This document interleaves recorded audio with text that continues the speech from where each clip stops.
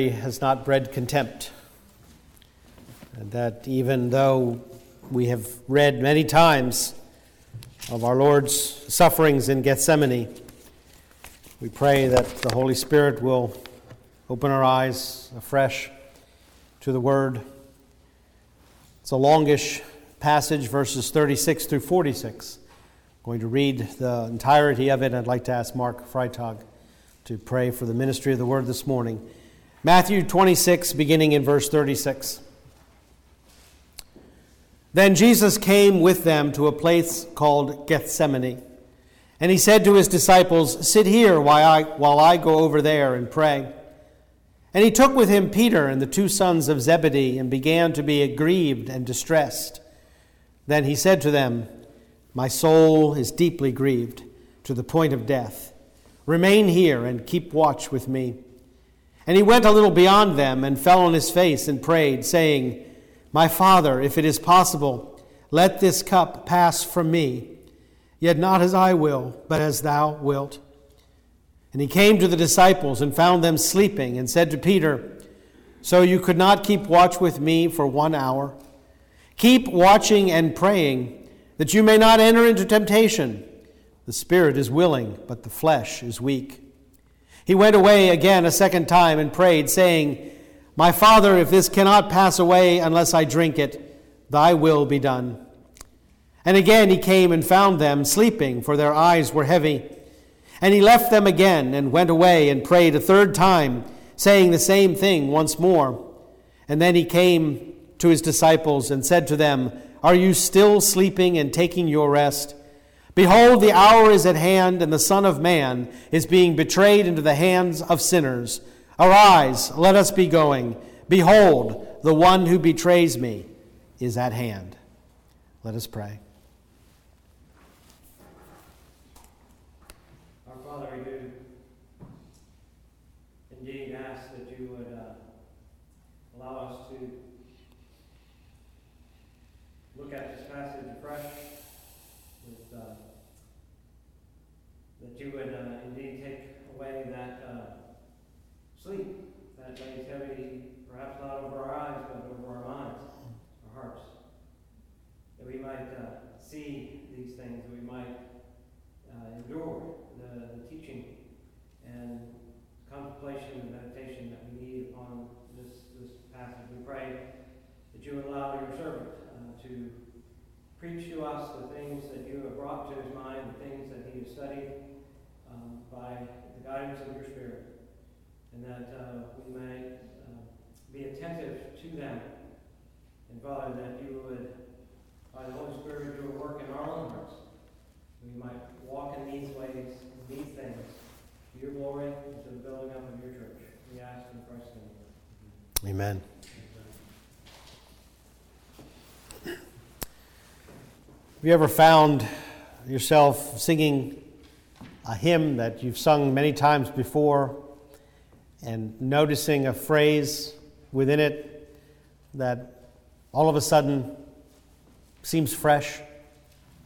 Or maybe more often, have you ever noticed yourself singing a hymn and not really paying attention to the words that you're singing? When we do something frequently, we do tend to grow dull. And we tend to do it without thinking. And perhaps that is nowhere more true than when we sing. I joke with my children that the one song from my childhood that I still remember every single verse is Don McLean's American Pie, which makes absolutely no sense whatsoever. He was asked what the song meant, and his answer was, "It means I never have to work again if I don't want to." Now, how can I remember the words of such a ridiculous song and yet sing praises to the glory of God and grow dull in the words that I'm singing? But that's the nature of fallen man and our sluggish mind, as Mark prayed, the sleep that has come over our minds. At the Passover Seder, it was the tradition for the Jews to sing the psalms known as the Hallel, praise to God, Hallel. And these psalms, some begin the list at Psalm 113, others 114. They go through Psalm 118. If Jesus had led his disciples in the traditional liturgy, then the psalm that we read, the hymn that we read in verse 30, that they sang before departing to the Mount of Olives was quite likely Psalm 118. And in that psalm we read these verses: "The stone which the builders rejected has become the chief cornerstone. This was the Lord's doing. It is marvelous in our eyes." I wonder if those words meant anything to the disciples that night. I'm sure that they meant a great deal to Jesus. The fulfillment of this psalm and of so many other prophecies was occurring that very night.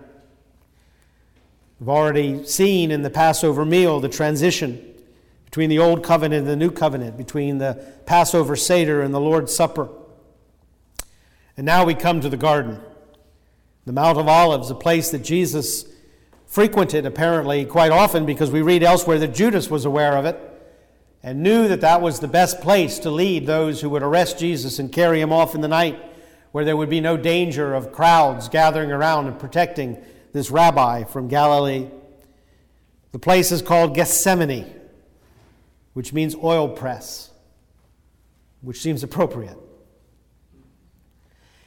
We read the word garden and we think of our own gardens, and we think of the flowers that we plant there, or perhaps we think of a formal garden in the English manner, but none of those words really are appropriate to first century Judea. A garden at that time might have been a grove of trees, probably fig or olive. And there may have been at one time a press there, kind of a community place where people came to press their olives to extract the oil. It may still have been there, and from whence it would have gotten the name Gethsemane. It may also have been one of those infamous high places. We are on the Mount of Olives. We are above Jerusalem. We are at a place where poles would have been erected to the goddess Ashtoreth, or altars to Baal. Things would have been done in these high places that were an abomination to the Lord Jehovah. And we read words against these places by the prophets Jeremiah and Isaiah. Be that as it may, if this may have been a high place, it is now sanctified by our Lord's sweat, which we are told was as drops of blood. We're in a garden. We were in a garden earlier, at the beginning of the Bible, the beginning of our history. We were in another garden. We were with another Adam, because we are told in the New Testament that our Lord Jesus Christ is the last Adam. And I think that all of these things that we read are meant to take our mind back and make connections between the first Adam and the last Adam, the first garden and this garden. In the first garden, we heard, not in these words, but the basic attitude, not thy will, but mine be done. And here we hear those famous words, not my will, but thine be done. Now that phrase that we read several times, especially in verse 39, not as I will, but as thou wilt. We're familiar with those, and they are, I would submit to you, much deeper than we realize when we think of the will of the Son of God, the eternal Son of God, and the perfect Son of Man. In fact, those words are so full of meaning that I'm not going to talk about them today. And Lord willing, next week we will focus on just that phrase, not my will, but thine be done. Today, however, I want to look at this entire event at Gethsemane in terms of its place in God's redemptive history, but in particular, as we've been talking about this whole section of the latter chapters of Matthew, its context in Jesus' own passion, his own suffering, and what is going on in this passage. How do we understand it? How do we read it? Matthew, Mark, and Luke all agree, as they portray Jesus' time at Gethsemane, that it was one of great and intense anguish. There aren't enough adjectives. Luke says, and being in agony, he was praying very fervently, and his sweat became like drops of blood falling down upon the ground. The writer of Hebrews, we believe, alludes to this time of Jesus in Gethsemane when in chapter 5 he writes, in the days of his flesh he offered up both prayers and supplications with loud crying and tears to the one who was able to save him from death. And from the Hallel that we've already quoted, we read, the cords of death encompassed me, and the terrors of Sheol came upon me. I found distress and sorrow. Then I called upon the name of the Lord. O Lord, I beseech thee, save my life. Are these not the words of Jesus? We're only told what he said, my Father, if it is possible, let this cup pass from me, yet not as I will, but as thou wilt. But we know that his initial time of prayer lasted apparently an hour. That he was with the Lord in that grove of Gethsemane. He was praying to his Father for a long time. Do we doubt that his words sounded very much like those of the psalmist? The cords of death have encompassed me, and the terrors of Sheol have come upon me. I found distress and sorrow, sweat dropping as blood from his body.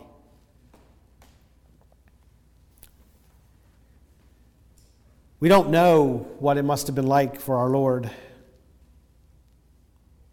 But what we have been told, we need to allow to sink in. To realize that he was being torn apart. That he was being put, as it were, on a rack. He was being tormented. He was distressed and full of sorrow. He was in anguish.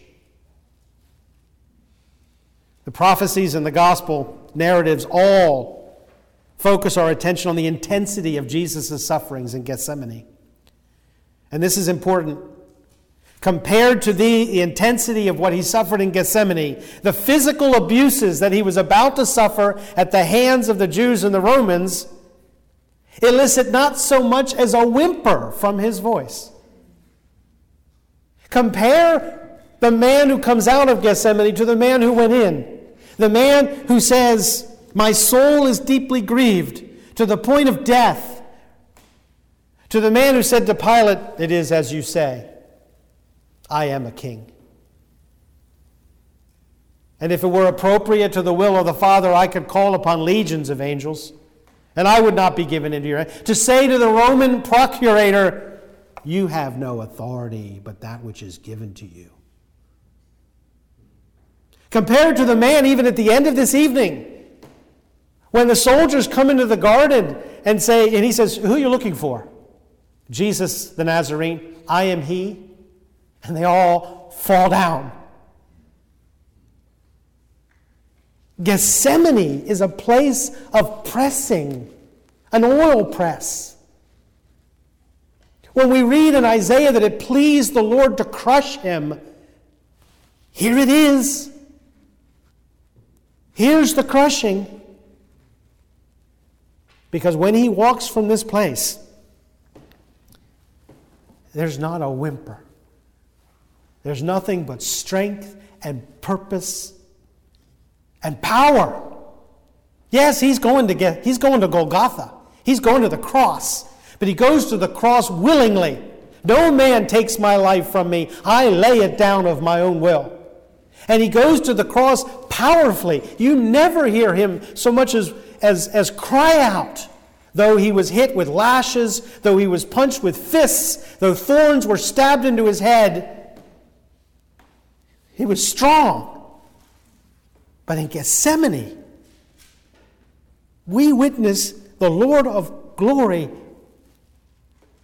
falling apart, being crushed as an olive. His life being pressed out of him. Was Jesus afraid to die? I ask that question only because in my studies I've encountered sad comparisons by ignorant men of Jesus in Gethsemane and others in history who have boldly gone to their death without any instance or indication of fear. And these ignorant men who profess to be Christians in their commentaries tell us that Jesus was weak and that his weakness was somehow beautiful, but that his approach to death could not even be compared to that of the gladiator in the Roman Colosseum.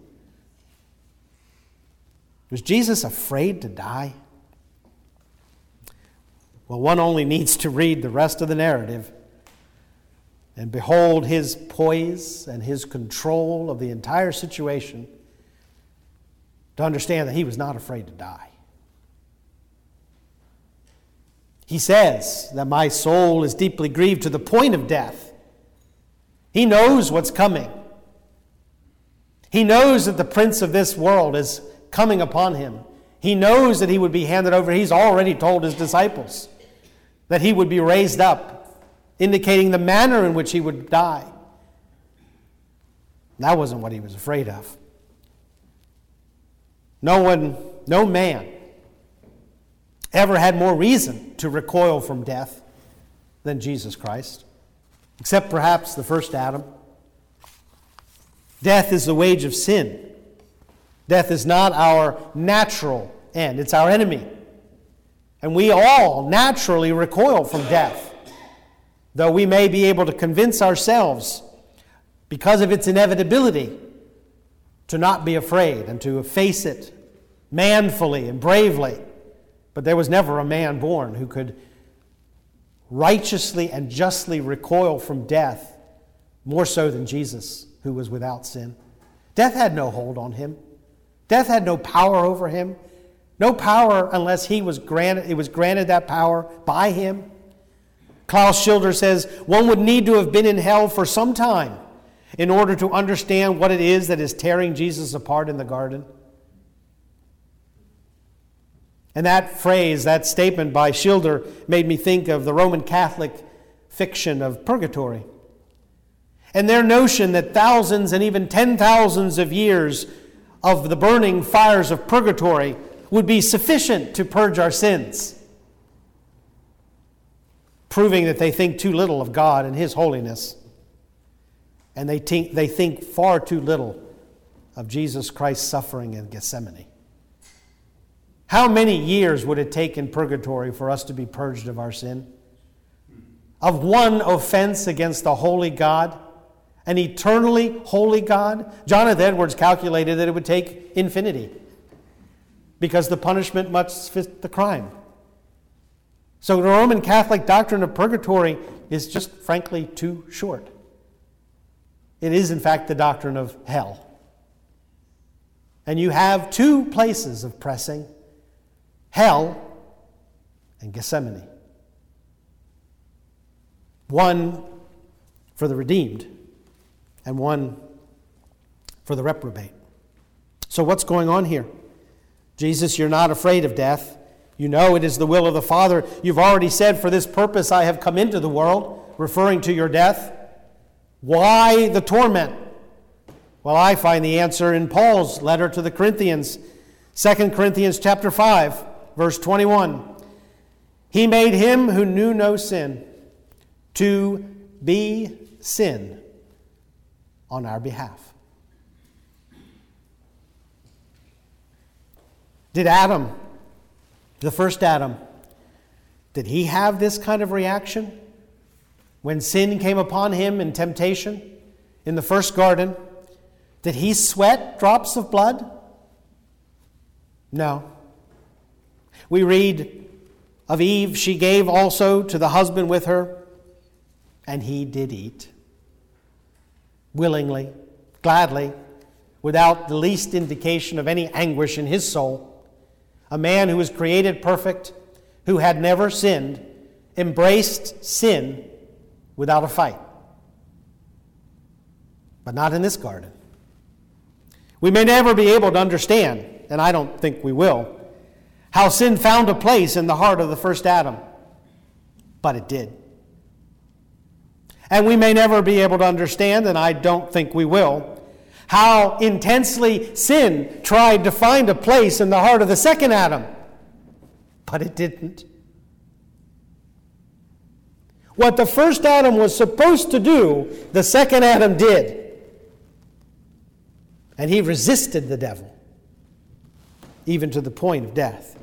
But there's one thing, I think, that Jesus recoiled from with even greater anguish than from sin, and that was from the displeasure of his Father. And this we also read in the Hallel, my God, or in the Psalms, my God, why hast thou forsaken me? What was it that he was praying? My Father, if it's possible that this cup may pass from me, my Father, if it may be that your will can be done without what is about to happen happening, let it be that way.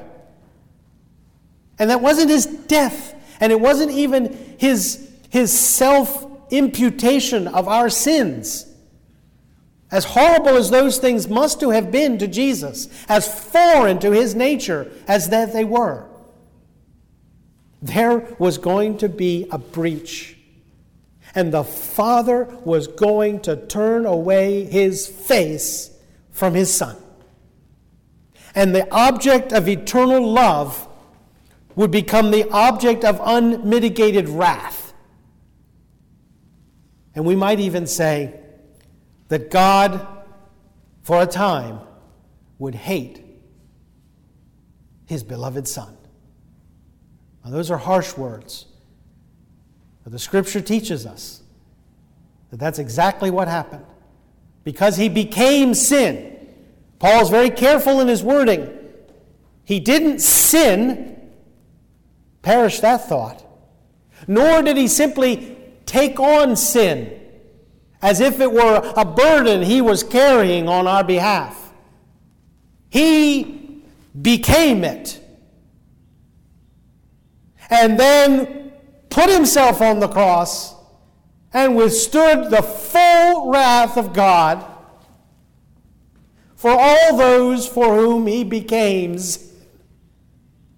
And this is the pressing of Gethsemane that we read about. And I don't think Matthew, Mark, and Luke, I think they could not even come up with the words to describe the indescribable anguish of the eternal Son of God and the perfect Son of Man becoming sin on our behalf. This, the Son, our mediator, would do willingly.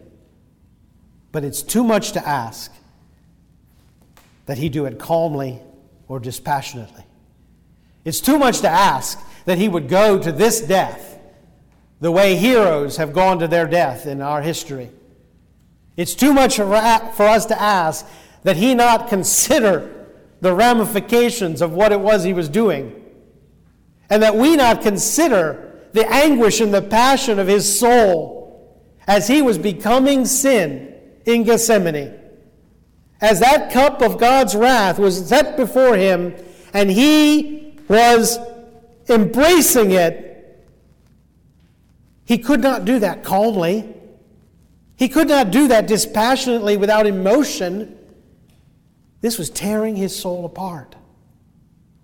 We read in Luke that an angel of heaven came to strengthen him.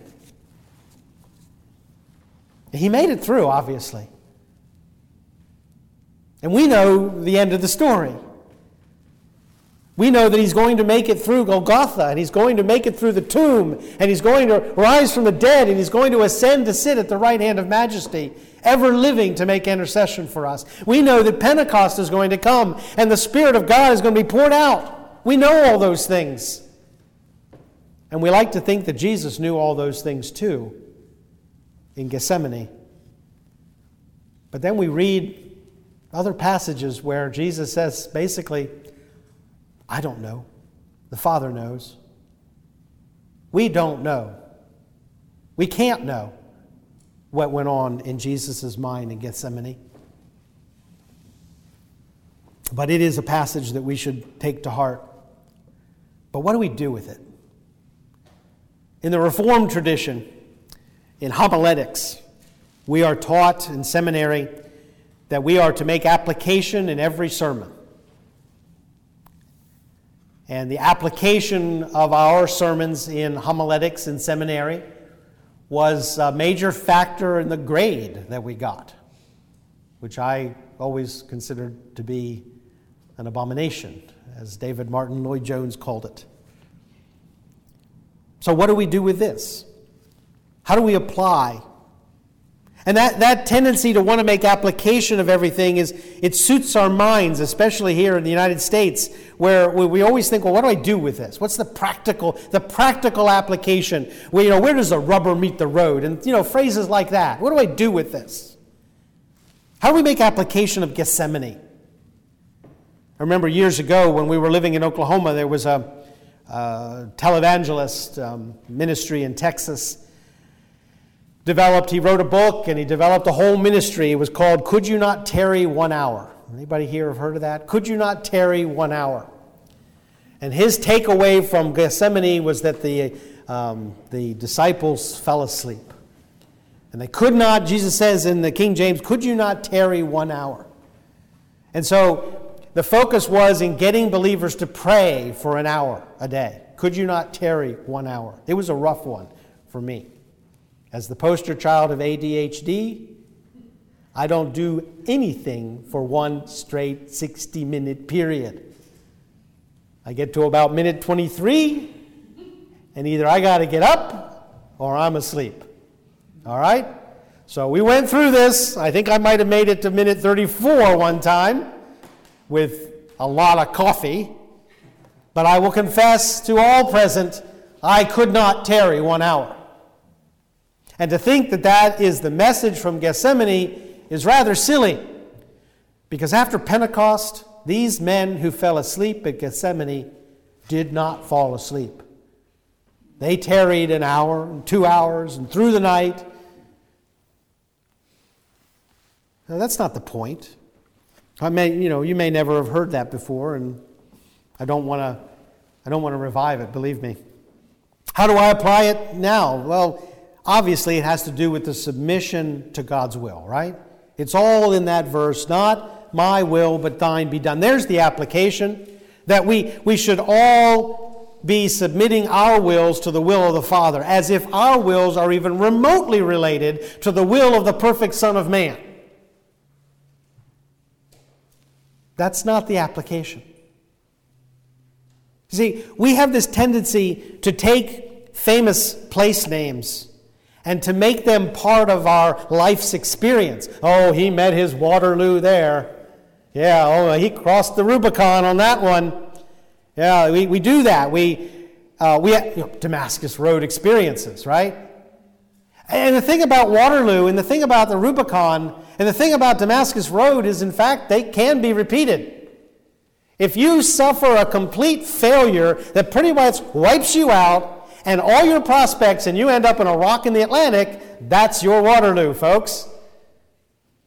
If God arrests you in a dramatic way in the midst of drug abuse or theft or adultery and fornication, and you see the light of salvation in Jesus Christ, hey, call it a Damascus Road experience all you want. But there's only one Gethsemane, and there's only one Golgotha. We don't have Gethsemanes, folks, because we are not the sinless Son of God and man. We are not becoming sin because we are sinners. That's what our Adam did for us. Gethsemane is not to be applied, it's to be adored. I would submit to you that the Reformed doctrine of homiletics is just flat wrong. That there are some passages of Scripture that aren't meant to be applied, they're just simply meant to be adored. And we're supposed to just say, oh my God, what you have done for us in Gethsemane. To sit and watch the Lord of glory in the oil press, being crushed by the Father who loved him before the foundation of the world, seeing his sweat squeezed out of his soul like drops of blood for me, for you, becoming sin, facing the devil, nothing. Herod, he must have laughed inside of Herod. Herod was a joke. Pilate, the powerful Roman emperor's representative, quaking in fear over this Jewish rabbi and wanting to have nothing to do with him. The Lord of glory. Gethsemane should be whispered. Hardly even spoken. Gethsemane is our garden. It's been made our garden. It's been sanctified as our garden by our Lord, our mediator, our champion, who grasped the chalice of God's wrath with both hands and drained it to the very dregs. He would not die until Golgotha, but in a very meaningful sense of the word, he died here at Gethsemane. What it cost him to do this, we will never comprehend. But the wounds of Golgotha, the piercing of his hands and his feet and of his side, were mere scratches compared to the wounds of Gethsemane. Let us pray.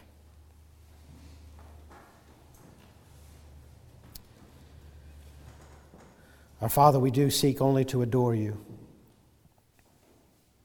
And I pray that the name of Gethsemane would never be cheapened, would never be prostrated,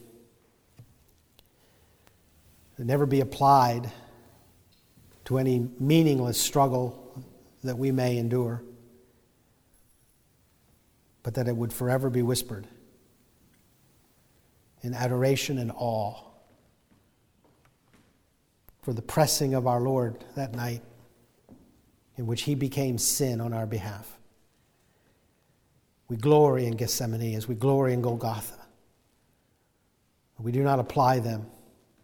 They belong to the Lord Jesus Christ and only to him.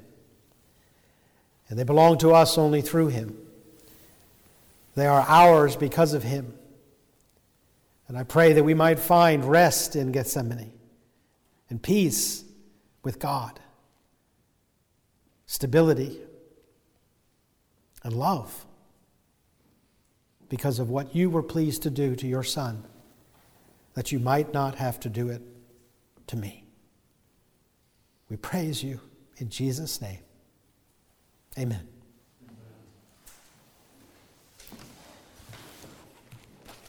Please rise for the benediction this morning from 1 Timothy chapter 1, verse 17, the doxology.